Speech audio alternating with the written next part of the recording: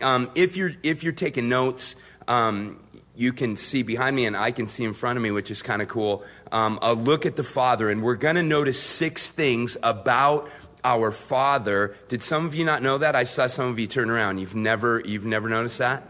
That's good. That means Ryan's keeping your attention completely. So, or the ushers are not letting you ever turn around. So that's kind of cool. We're going to notice 6 things about the Father. But the first thing I'd like to do is go ahead and read the parable of the lost son, or of the prodigal son. Let's in verse 11. Luke chapter 15, verse 11. Then he, Jesus, said, a certain man had 2 sons. And the younger of them said to his father, Father, give me the portion of goods that falls to me. So he divided to them his livelihood. And not many days after, the younger son gathered all together, journeyed into a far country, and there wasted his possessions with prodigal living, or wasteful living. But when he had spent all, there arose a severe famine in that land, and he began to be in want. Then he went and joined himself to a citizen of that country, and he sent him into his fields to feed swine. And he would have gladly filled his stomach with the pods that the swine ate, and no one gave him anything. But when he came to himself, he said, how many of my father's hired servants have bread enough and to spare, and I perish with hunger? I will arise and go to my father, and I will say to him, Father, I've sinned against heaven and before you, and I'm no longer worthy to be called your son. Make me like one of your hired servants. And he arose and came to his father, but when he was still a great way off, his father saw him and had compassion, and ran and fell on his neck and kissed him. And the son said to him, Father, I've sinned against heaven and in your sight, and am no longer worthy to be called your son. But the father said to his servants, bring out the best robe and put it on him, and put a ring on his hand and sandals on his feet, and bring the fatted calf here and kill it, and let us eat and be merry. For this my son was dead and is alive again. He was lost and is found. And they began to be merry. Now his older son was in the field, and he came and drew near to the house, and he heard music and dancing. So he called one of the servants and asked what these things meant. And he said to him, your brother has come, and because he has received him safe and sound, your father has killed the fatted calf. But he was angry and would not go in. Therefore his father came out and pleaded with him. So he answered and said to his father, lo, these many years I've been serving you. I never transgressed your commandment at any time, and you never gave me a young goat that I might make merry with my friends. But as soon as this son of yours came, who has devoured your livelihood with harlots, you killed the fatted calf for him. And he said to him, son, you were always with me, and all that I have is yours. It was right that we should make merry and be glad. For your brother was dead and is alive again, was lost and is found. What a beautiful story. And I want you to know that, if you have a red letter Bible, and I hope that you do, this is Jesus speaking. And Jesus is telling these stories to people to describe his Father and their Father, to describe God. And it's such a beautiful thing. I want you to understand the place in which this happened. Jesus had a bunch of people gathered together who were regular people. And what they had been getting from church as they knew it is do this and do that, and don't you dare do this, and don't you dare do that, and don't you dare do too much on Saturday, and you better not go over here, and you better not talk to these people, and your taxes better be paid, and everything better be just right. And if you're not, God, he does not love you, you are not right with him, and all of these things. And Jesus comes and he gathers people together, and he just says, look, I want to tell you about God. I want to tell you about the Heavenly Father. I want to tell you about how he feels about you, how he relates to you. One of the things that Jesus used to say is, the kingdom of heaven is at hand. Come and learn about it. And he would find ways that people could understand. And what I find so fascinating is that, we fast forward a couple of thousand years, and church has become again the very thing that it was when Jesus came, by and large. It's become a place where we tell people what to do and what not to do, and we talk to them in ways that regular people are incapable of understanding. I don't know how many of you, but I certainly have been in a church, sat through a service, and thought, well, I guess that was good, but I don't really know what it means. And I certainly don't know what it means to me. I don't really have any idea what any of that has to do with my life. And what I want to say to you is, that's not the way it should be. And I don't have any qualms about saying that to you because I know that's not what Ryan does. But by and large, this is what people are receiving again. And I think, like, obviously I want to as a pastor, Ryan does, but you as Christian people, we ought to want to do what Jesus did. We ought to want to find ways to explain God to people in ordinary situations so that they can understand. We need to find ways to talk to people. There are people that you can talk to that I'll never get a chance to. There are people that you come in contact with that are never going to walk in here and listen to Ryan. And I think the charge for us as Christians is to be like Christ. And what he did is he went to where people were and he explained himself, he explained his Father, he explained the kingdom in language that they could understand, in things that related to where they were. And I think obviously, like I said, as a Bible teacher, this is your goal, but as a Christian, this ought to be our goal.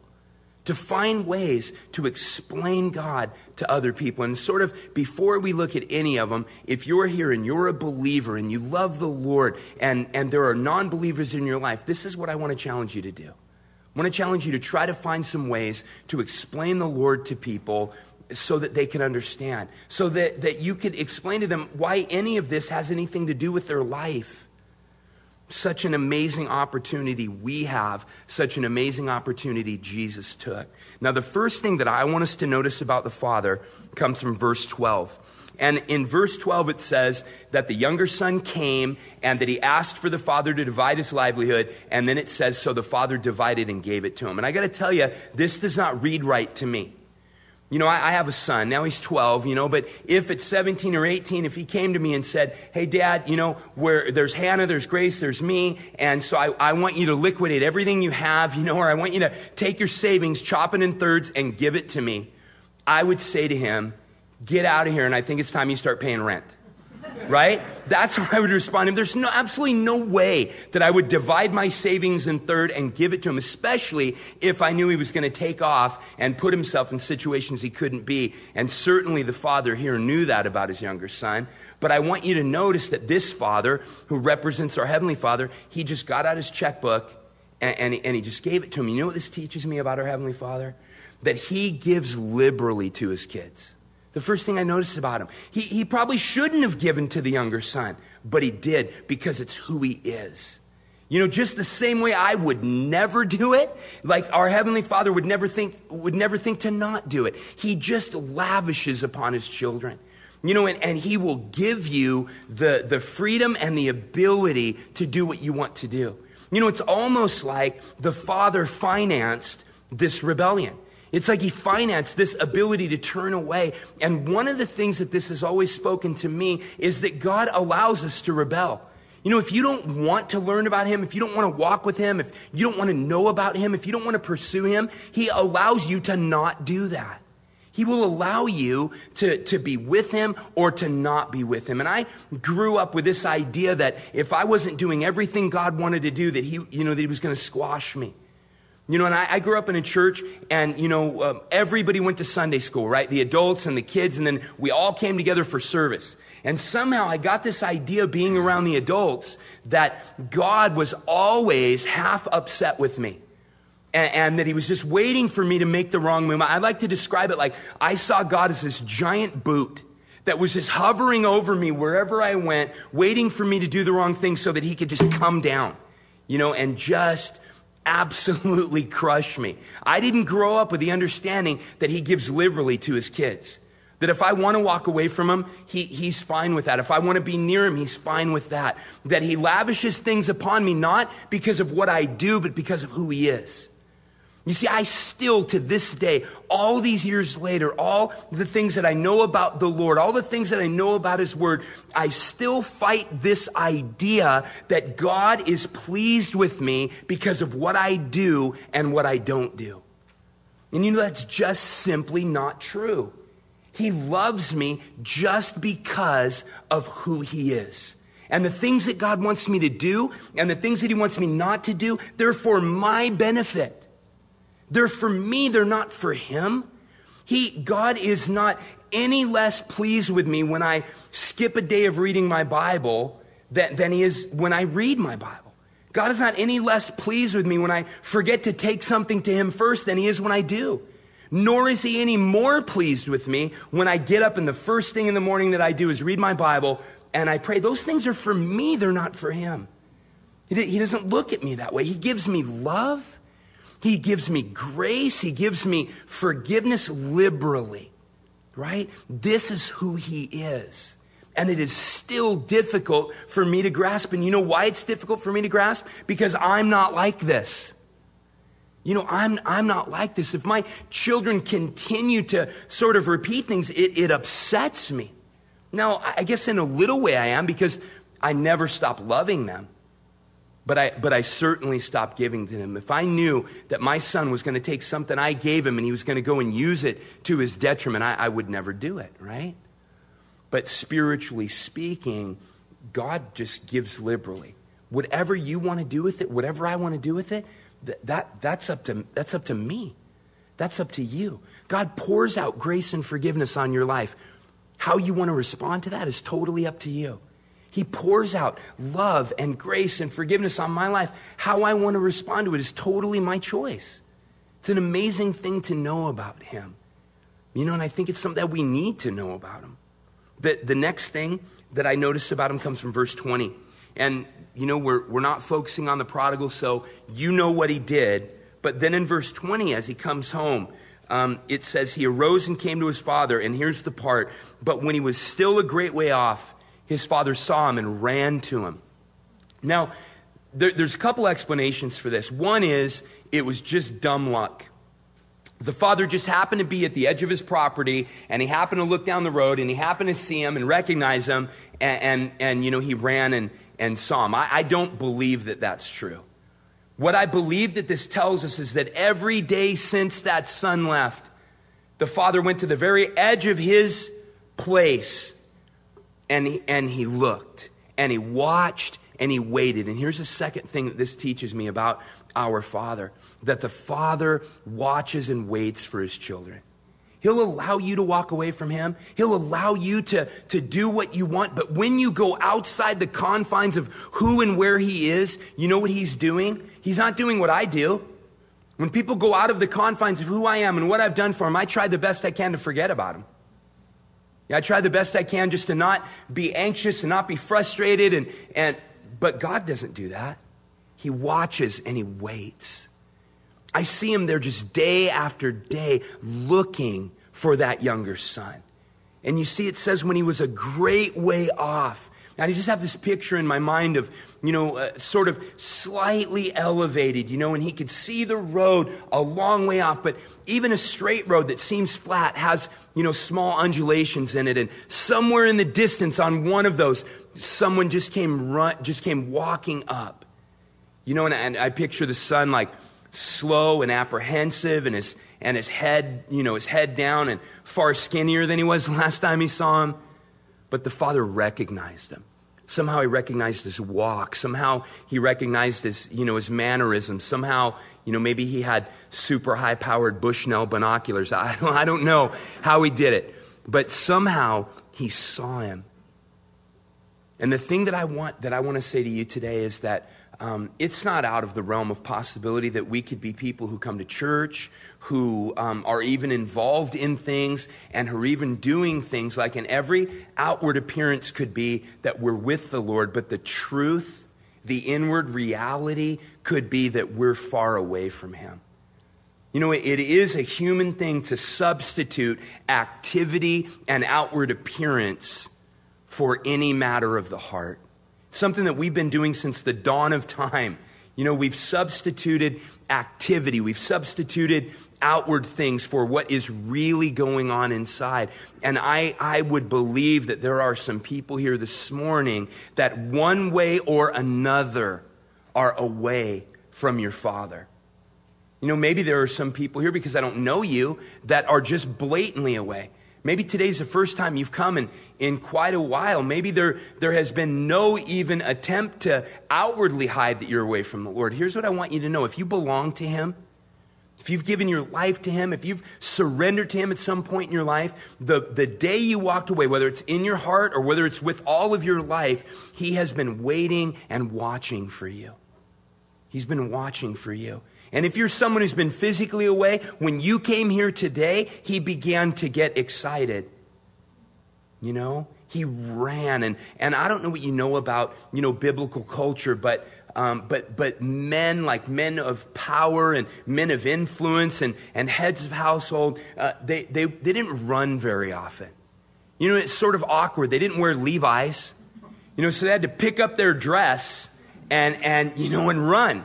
And it was an awkward thing, and they just didn't do it, But he ran to his son. He didn't care how he looked.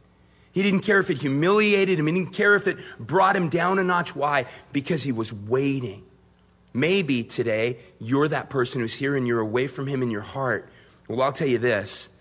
The moment that he knew that I would be here today and this would be the passage, he began to get excited about you.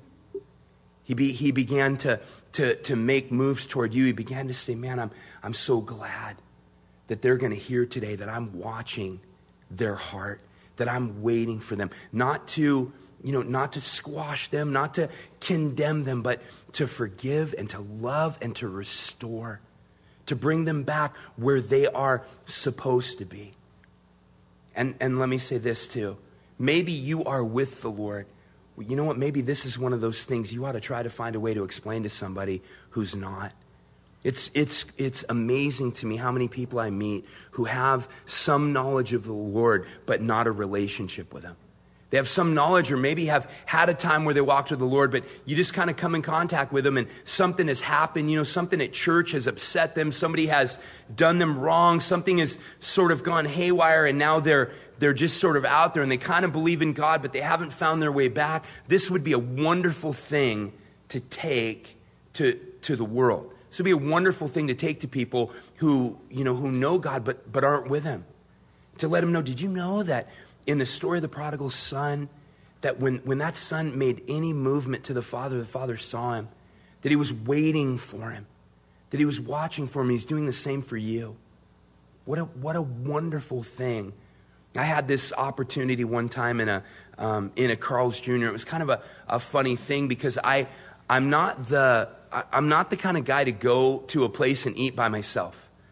I have a lot of friends. Karen and I spend a lot of time together, and it's rare for me to be sitting down somewhere and eating a meal by myself. It's just, I could probably count on one hand the number of times I've done it in the last 7 or 8 years. I just don't do it. But I was super hungry. Nobody was around. There's a Carl's right down the street from the church. I went in, and I was going to drive through because I don't like to sit in a place. I kind of feel like I look like a loser, sitting in there by myself. So I was going to drive through and take it back to church, and the drive-through was just slammed. And so I just thought, all right, I'm just going to park and go. I know I'm not a loser, right? So I'm just going to go in and eat. And I went in and sat down, and there was a kid who used to go, he wasn't a kid, might have been mid to late 20s, who used to go to our church. And I remember when he left the church and he moved, and I always assumed that he left because I did something to upset him. I usually assume that until I've been notified otherwise, because, it's entirely possible. And I saw him there, and I felt awkward seeing him, like, oh man, it'd been a while.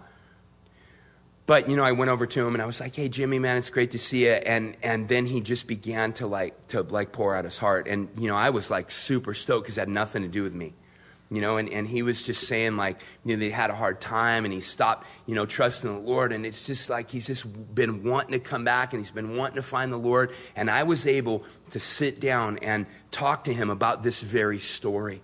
And the Lord was able to forgive him and to bring him back and to restore him. And, he came back to church and then he moved somewhere else. And the last I knew, he was in fellowship and he was doing great.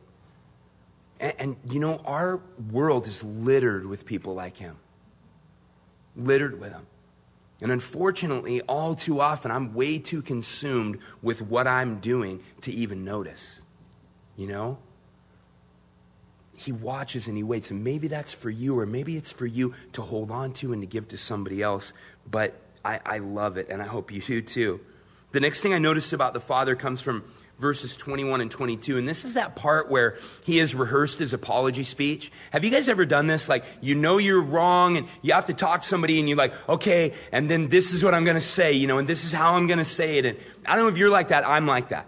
And I kind of try to rehearse what I'm going to say. And then I spend my time thinking, if I say this and then they say that, then I'm going to say this. And I kind of can drive myself crazy doing it. But especially when I need to apologize, I want to make sure that I've kind of gone over it in my head, that it, that it expresses what I want to express. And, and then I'm saying, okay, Karen, you stand there and let me give you my speech, and you tell me, like, is it sincere and does it say the right things? And this is what the son did. He's like, man, I need to eat, but I can't just show up like, hey, I'm home, I have to acknowledge what I've done, and I have to tell him I'm not even worthy to be called your son, and I don't even expect you to treat me like your son. Just treat me like a servant, Put me out in the bunkhouse, but I'm not making it. I'm dying on my own. And so the father comes to him, right? And then, when he fell on his neck and he kissed him, and then it's like the boy pushed him away, and he went into his speech. Father, I'm not worthy to be called your, and like right in the middle of the speech, it says the father just turns from him and says to the servant, go get the robe and get the sandals and get the ring and tell him to kill the fatted calf and get ready, because we're about to rejoice. We're about to have a celebration. Do you know what this teaches me about the Father? It teaches me that our Father sees the heart of his kids. He sees the heart. He didn't need to hear the words. Now, humans need to hear the words, right? Because they can't see the heart. I think I have a good reading on your heart, but I need to hear the words. When you express the words to me, then I can see your heart a little clearer. But you see, the Father is not like that. He's not like that. There is not some prescribed thing that you need to say to him. There is not some mantra that you need to repeat or some prayer that you need to pray. He sees your heart. And you see, this is intended to be good news. But depending upon the state of your heart, it can be either really good news or it can be kind of scary news. Because you see that I am transparent to the Lord. I'm like a glass wall, man. He just sees right through me. I am not, or not always transparent to other people. I can show people what I want, and I think we always are revealing more than we think we are, but you know what I mean. I can hold things back, and I can pretend to be more spiritual than I am and closer to the Lord than I am. And I'll just tell you this, being a pastor for 16 years, there have been more times than I would care to admit that I've stood in this place acting to be more spiritual than I actually am. Representing that my heart is closer to the Lord than it actually is, And I think that, and this has nothing to do with anything, but I'm going to say it anyway. I think that's why I am so repulsed by pastors who always talk great about themselves, who always share, the stories that they share with you are these: how they led the neighbor to the Lord, how their kids are amazing, how their wife is the luckiest woman in the world, how just all what they're doing for the Lord, and how in Bible college they were the top student. And listen, I was a screw off in Bible college. Lucky I made it through. Everybody's probably surprised as heck that I'm pastoring a church, and here's just a good rule for you. If you go to a church where the pastor only shares his good stories, find another church, because he is not telling you the truth. He's not telling you the truth. And I would say, and I say this to pastors when I talk to them, listen, if you're not willing to share your faults, then don't share anything about yourself. Because you're giving people the idea that you've got it all together, and just subconsciously you're making them feel bad. I think people need to know that sometimes you stand here and pretend to be more spiritual than you are. Because somebody's got to do the Bible study, and it's my job.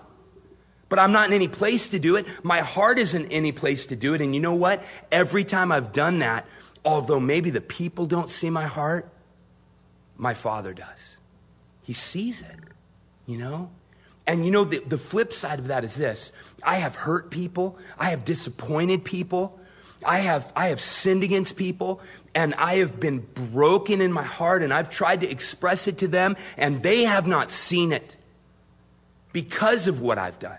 Because I've hurt them, or I've made them feel like I used them, or I've done these things. They can't see my heart, but in that place, He does. My Father does. He knows when I'm broken. He knows when I'm repentant. He knows when I'm humble. He sees my heart. And today, if you have a heart that is right now saying, God, I love you. Lord, I need you. I need to be close to you. You don't need to convince me. Because quite frankly, if I knew you and you just had a pattern of being flaky with the Lord, and you came today and said, oh, the Lord really spoke to me in my heart, I would say, praise the Lord, let me pray for you. I would get in my car and I would think, well, we'll see. That's what I would think, right? But I'm not God. I can't see your heart. He can. He can. He sees it. He knows it. And I think the other thing this shows us is he responds to our heart, right? Isn't that something we learned through this whole story? The heart of the son was to go away and to have a good time and to spend money, and the father responded to that. I just see him like, this isn't good for you. You shouldn't do this, but here it is.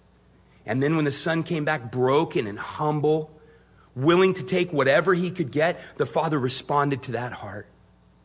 And he gave him a robe, and he gave him a ring and sandals and a party. And I want to tell you that there isn't anything that God cares about more than your heart. Anything. You see, I care about a lot of times what comes out of your life. I care about what you do and what you say and how you carry yourself, and I can't help myself. But our Father, he cares about your heart.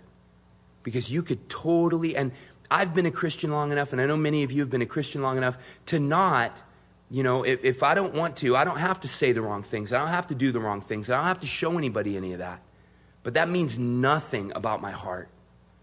You can modify your behavior, right? But God sees right past that.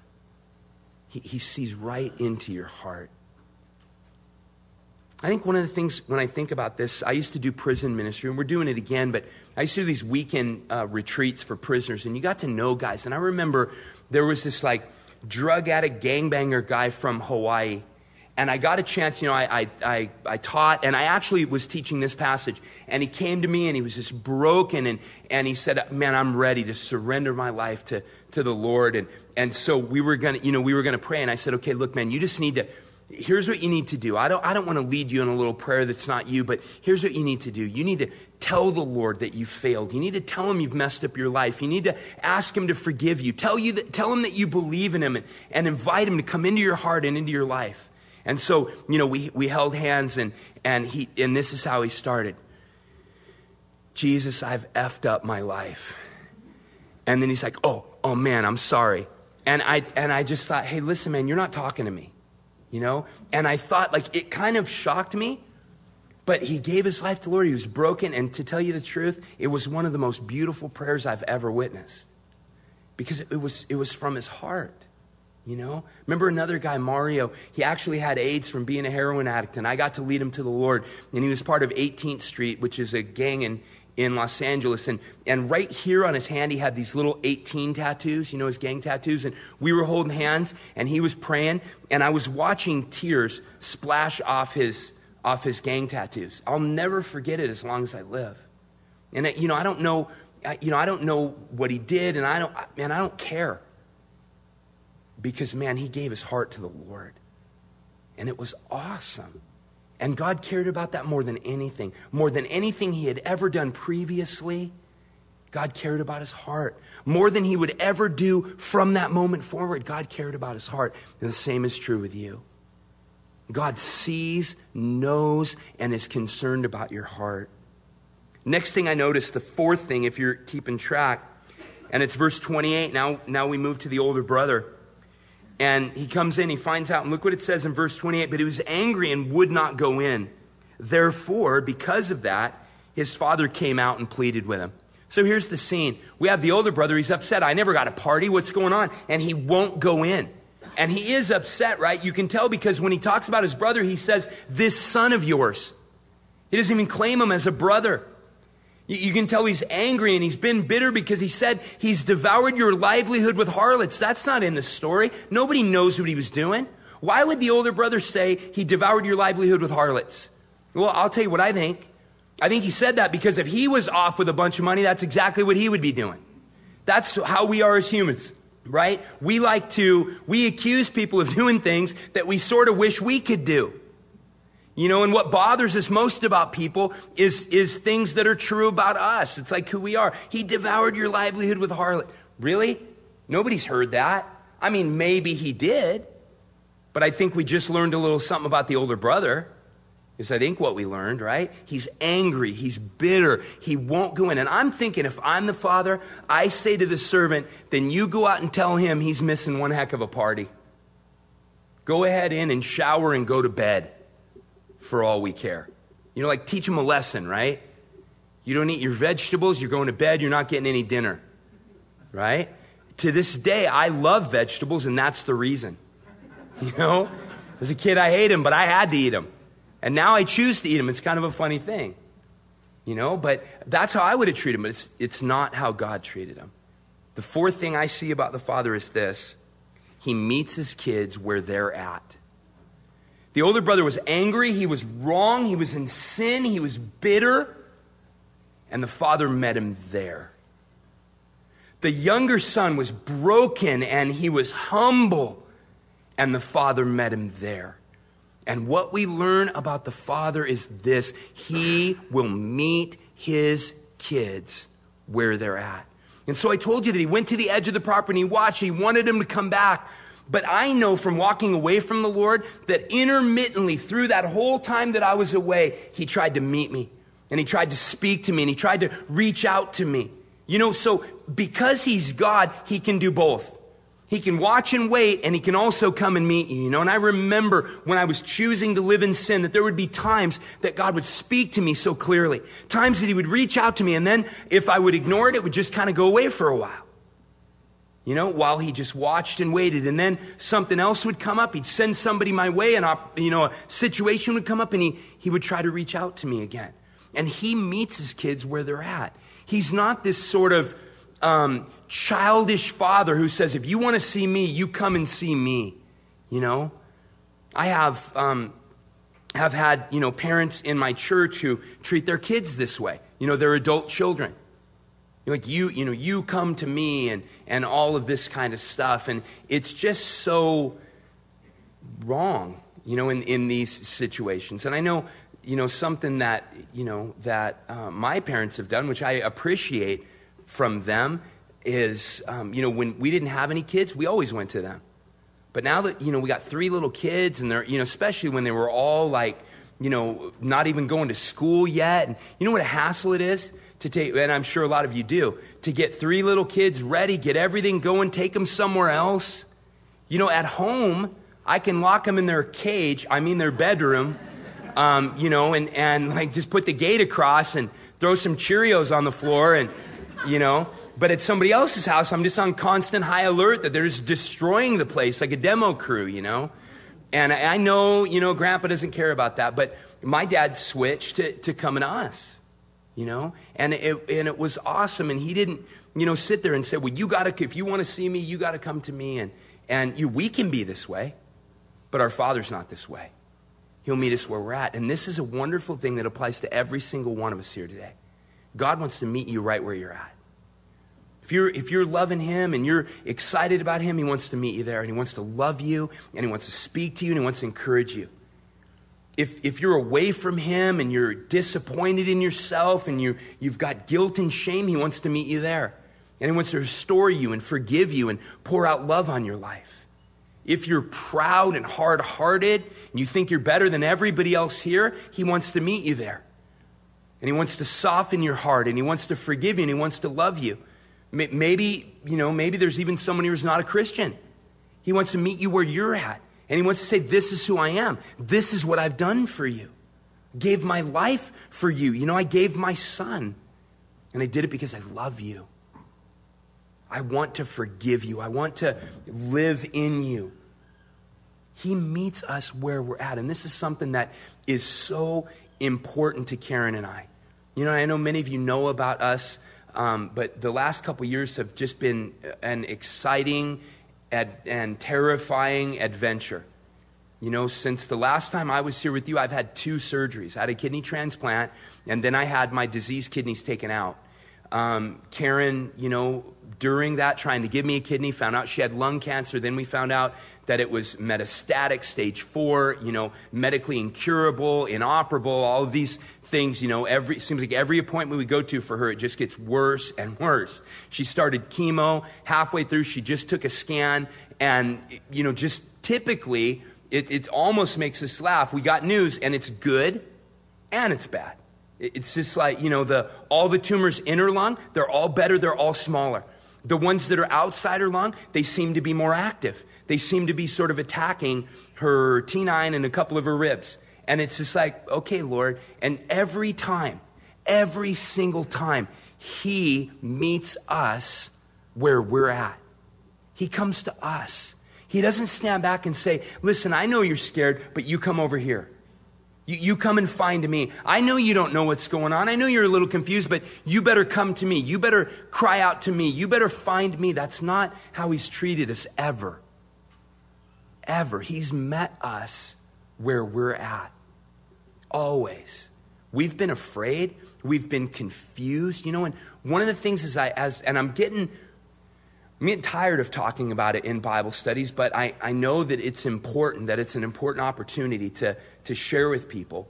But one of the things I want to do is I want to make sure that while I tell you that the Lord has poured out love on us and he's given us an ability to trust him, to know that our life belongs to him, that I don't make it seem like we're not confused and we're not terrified and we're not a little unsure about her dying and leaving 3 kids behind. And sometimes I get the idea listening to pastors, and here we go again, that my wife has inoperable brain cancer. Praise the Lord.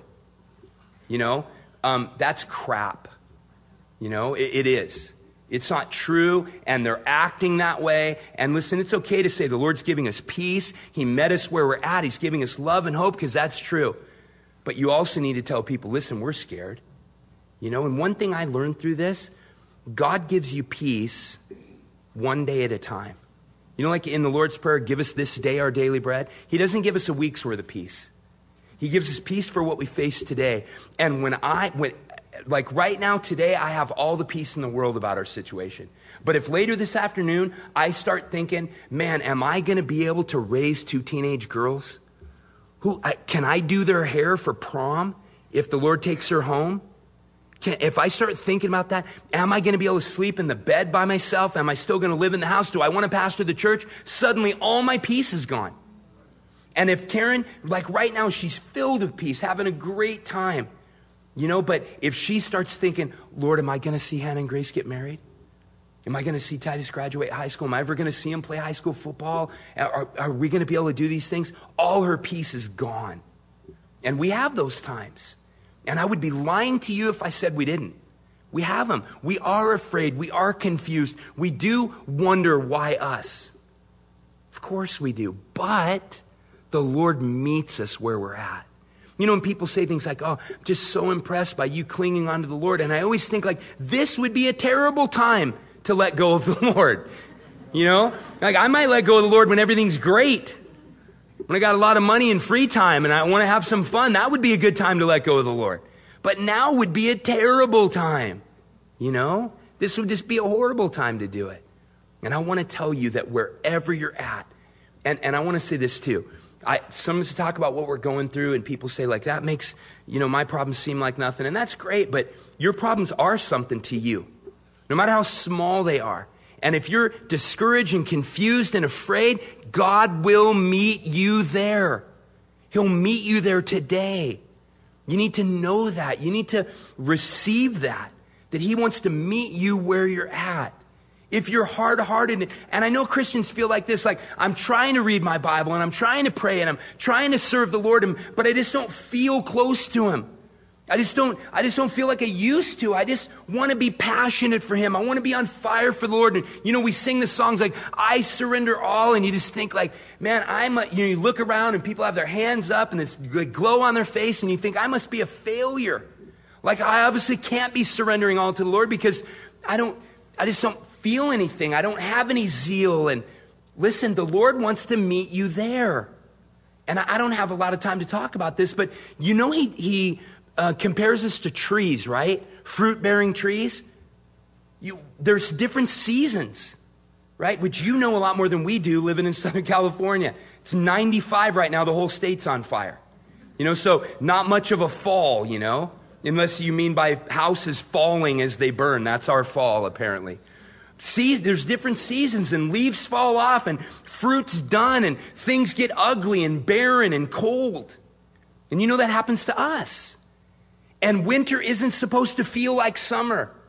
But the thing you got to know is that if there's no fruit on your branches, there's supposed to be something awesome taking place under the ground. There's nutrition that is being built into that thing so that next summer it can bear fruit again. And my whole life, I've just had these summers, and then through the fall and the winter, these springs and summers, and then the fall and the winter, I just feel like a terrible Christian. And God, why don't I feel this way? And how come I'm not passionate like I used to be? And I need to realize that God wants to meet me in fall and winter the same way he, differently, but the same that he does in spring and summer. It's just in fall and winter, he meets me underground. He builds things into me that are going to turn into passion, that are going to turn into zeal, that are going to turn into fruit. But right now, it's not that time. And my heart breaks for people who are just knocking themselves out, trying to do everything they can, and they feel like failures. Listen, the Lord wants to meet you there today, and maybe that's what he wants to say to you. I want to pour into you. I'm getting you ready for something. Just know that I love you. Just know that I understand. Know that I'm there with you. Verse 31, this is where the father says to the son, the son says, you never gave me a goat that I might make merry with my friends. And he says, all I have is yours.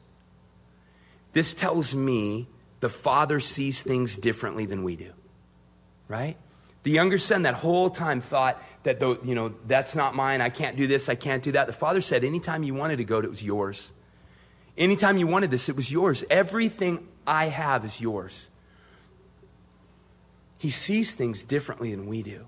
And for me right now, this is what I'm saying to you. Like I battle this feeling that if I'm not doing the right things, God's not pleased with me, and therefore he doesn't want to meet me, and he doesn't want to speak to me, and he doesn't want to encourage me because, I'm not doing what I'm supposed to do. And I'm not talking about, living in sin. I'm not talking about you're sleeping with somebody that's not your spouse, or, you know what I mean? I'm talking about like, oh man, I didn't read my Bible very much this week, and I didn't spend any time in real prayer. I just prayed when I was in trouble and I needed God to help me, but I didn't invest any time in prayer, and I'm not just trying to listen to him, and I get in those places and I just think, well, God obviously doesn't want to speak to me because I don't want to listen.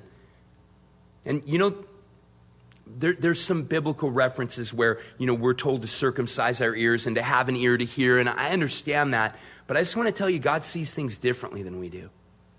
Right? Romans chapter 8 says there's no condemnation for those that are in Christ Jesus. And I always try to explain to people that there's a difference to me, and I know this is semantics and it may not even be a good definition, but it helps me to understand. There's a difference between condemnation and guilt, because guilt can be good.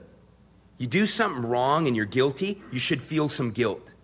I don't like when people totally hurt me and then they come back and they have no guilt whatsoever. I want them to have a little guilt, It's a good thing. I think it's a good thing for my kids, right? I have a little guilt. And I make myself hold back to say, okay, I love you, and just want them to feel it for a little bit. Condemnation, I think biblically, is that which drives us away from the Lord. Man, I'm so bad, I haven't done it, God doesn't want to speak to me. That's condemnation, and that's not from the Lord, and we're not supposed to have it. Guilt that says, Lord, I am so sorry, and I don't want to do that again. I want to listen to you next time, right? It's the idea of Joshua. You remember in Ai when he just thought, oh, that little town, we'll go and wipe them out, and he just sent a few guys and they got defeated. And then Joshua's like, oh man, we did something wrong. And you know what he did? He did the right thing. He cried out to the Lord. He fell on his face. And God told him, get up and ask me before you do something next time. And Joshua's like, okay, man, that's what I want to do, right? And that guilt, that feeling, it drove him to the Lord. That can be a good thing. Condemnation drives us away from the Lord. God sees things differently. He's not looking at you and saying, you know what? You didn't read your Bible. Don't ask me for help now. That's not him. That's not our Father. You got yourself in this mess. I think you ought to, I think I'm going to leave you there for a year or two. That's not our Father. Jonah stayed in the belly of a great fish for 3 days. You know why he did? Because it took him 3 days to cry out to the Lord. I think if Jonah had cried out to the Lord in 6 hours, he'd have got spit up onto the shore in about 7 hours. Jonah was, didn't understand how God saw him. I don't necessarily think God was punishing him. I think that's what happened to Jonah because he didn't obey the Lord. God just wanted him to turn back to him, and as soon as he did, spit him up on the shore and send him to Nineveh, God sees things differently than we do. And I'm sure that has a ton of implications for you, and I would encourage you to think about what are the ways in my life that I'm viewing myself, and God could be viewing me totally differently. The last thing, verse 32, and this is when he tries to explain to the older son, and he says, "It is right that we should make merry and be glad. For your brother is dead and alive again and was lost and is found." And I'll tell you what this speaks to me about our Father, that our Father takes joy in us. He didn't condemn him. He didn't tell him, okay, you be a servant for a week and maybe next week I'll make you a son. You go sit over there and then I'll bring you to the house. We'll have a party for you if you have, a year of sober living, kind of a thing. He didn't do that to him. He took joy in the fact that he came back to him. He took joy in the fact that he made steps to him. And here's what I want you to know. I want you to know that the psalmist says that God knows what you're made out of. And you know what it is, right? Dirt. He knows that you are a walking bag of dirt. That's what I look like from God's perspective. This amazing claymation figure who is just walking around. And God knows that without his breath in me, I wouldn't be able to do anything. He knows me. And when I, as a walking, self-centered, self-consumed, animated pile of dirt, make any attempt at all to turn to him, it just fills his heart with joy. Just fills his heart with joy. I had a friend one time. He came to my church, a non-saved buddy in high school, and he saw people raising their hands, and he asked me, why are they doing that? And I was going to tell him something about David and give him a verse, and I thought, this guy doesn't even know anything about the Bible. I need to come up with a better reason. I said, you know what? I have something I want to tell you, but I think it's kind of stupid, so I want to pray about it, and I want to talk to you later. And he said, okay, and it took about a week, and I went back to him, and this is what I said. I said, I think people are raising their hands, at least I hope they are, to God for the same reason that my kids raised their hands to me. And they were little at that time. And I said, as I thought about it, there's a few reasons. One is terror. And at that time it was a vacuum cleaner. My kids were scared to death of the vacuum cleaner. And whenever Karen was cleaning house, I could guarantee that I would have 3 kids just at my feet like this, save me, Daddy, save me, and I'd have to put 2 on the counter and hold one. But their hands were up. Another reason is because they were just tired. We had Disneyland passes at that time. We used to take the kids a lot. And, they always wanted to walk for a while.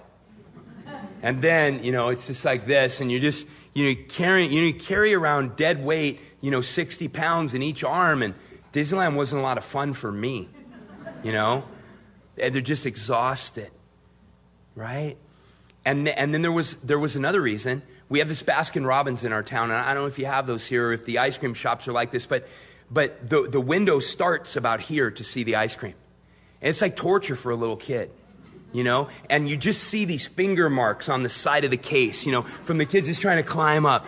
And I know those come from kids that have brothers and sisters. Because, the only children, they just pick them right up and, what do you want, Johnny? Do you want bubble gum? And when there's like 3 or 4 of them, the parents are just like, what do you want? I can't see. Just stand on your brother's head. Just what do you want? We want chocolate? That's what you're going to get. By the time you have one and you just pour your life into them, you start having 3 or 4, and it's just like, let's survive. Look, you can hear a mother in a shop say, if you don't tell me what you want in 10 seconds, we'll leave here. I'll get my ice cream and we will leave, That's what it's like to be a multiple child in a family. And so you just see the finger marks. And whenever we went in there, my kids were just like, right? Because they wanted to see something that I could see. And I realized that sometimes when I raise my hands to the Lord, I'm afraid. I don't want him to hold me. Sometimes when I raise my hands to the Lord, I'm just exhausted. Lord, my life is too much for me. I need you. Sometimes what I'm saying to him is, Lord, I want to see something that only you can see. Lord, I'm in the maze and you're above it. Please, God, give me a different perspective. But the last one is by far my favorite. And every once in a while, as little kids, they would come and raise their arms, and I would pick them up expecting that they were afraid or that they were tired or that they wanted to see something, and they would just wrap their little arms around my neck and just give me a kiss and just say, I love you, Daddy. And it was by far my favorite. And I realized that sometimes that's what I express to the Lord. And do you know that in the middle of a week where you have forgotten about him, where you have lived your life selfishly, where you haven't read your Bible, you've missed 3 opportunities to tell somebody about Jesus. Basically, you are the worst Christian who's ever lived. That right in the middle of that week, if something happens, you put in a worship CD or you come to church, and in the middle of it, you just say, God, I love you. I know you probably don't want to hear that from me because I'm just such a terrible Christian, but God, I love you. Do you know that that gives him such joy? And the reason we don't understand that is because if you treat a person badly and you say, I love you, then they say, well, why don't you show it? But God knows what we're made out of. And when we make any step toward him, maybe you were here today and you felt bad and maybe rightly so about your life. But somewhere in the middle of that worship set, you just said, God, I love you. Jesus, I love you. I want to tell you that he took such joy in that he takes such joy in those things. Any step we make brings joy to him because he knows how difficult it is to be a human. He knows how difficult it is to try to live our lives. He knows how difficult it is to try to fight our flesh. He knows. Hebrews says Jesus can sympathize with our weakness because he's been tempted in every way that we are. He knows. And when we give him anything, he rejoices. This kid hasn't done one thing right yet. He hasn't been more responsible. But man, when he took the step on that road to his father's house, it's right that we should be joyful. Because he's alive. Because he's found. Do you know how easy it's like the father saying to the older brother that it would have been for him to stay over there? But he came back. And that makes me happy. Let's pray. Father, I thank you so much for the opportunity, Lord, to talk about you and who you are. Father, I pray that you would drive some of these things home to me, Lord. I need to hear them. Lord, I need to be reminded that you see things differently than I do.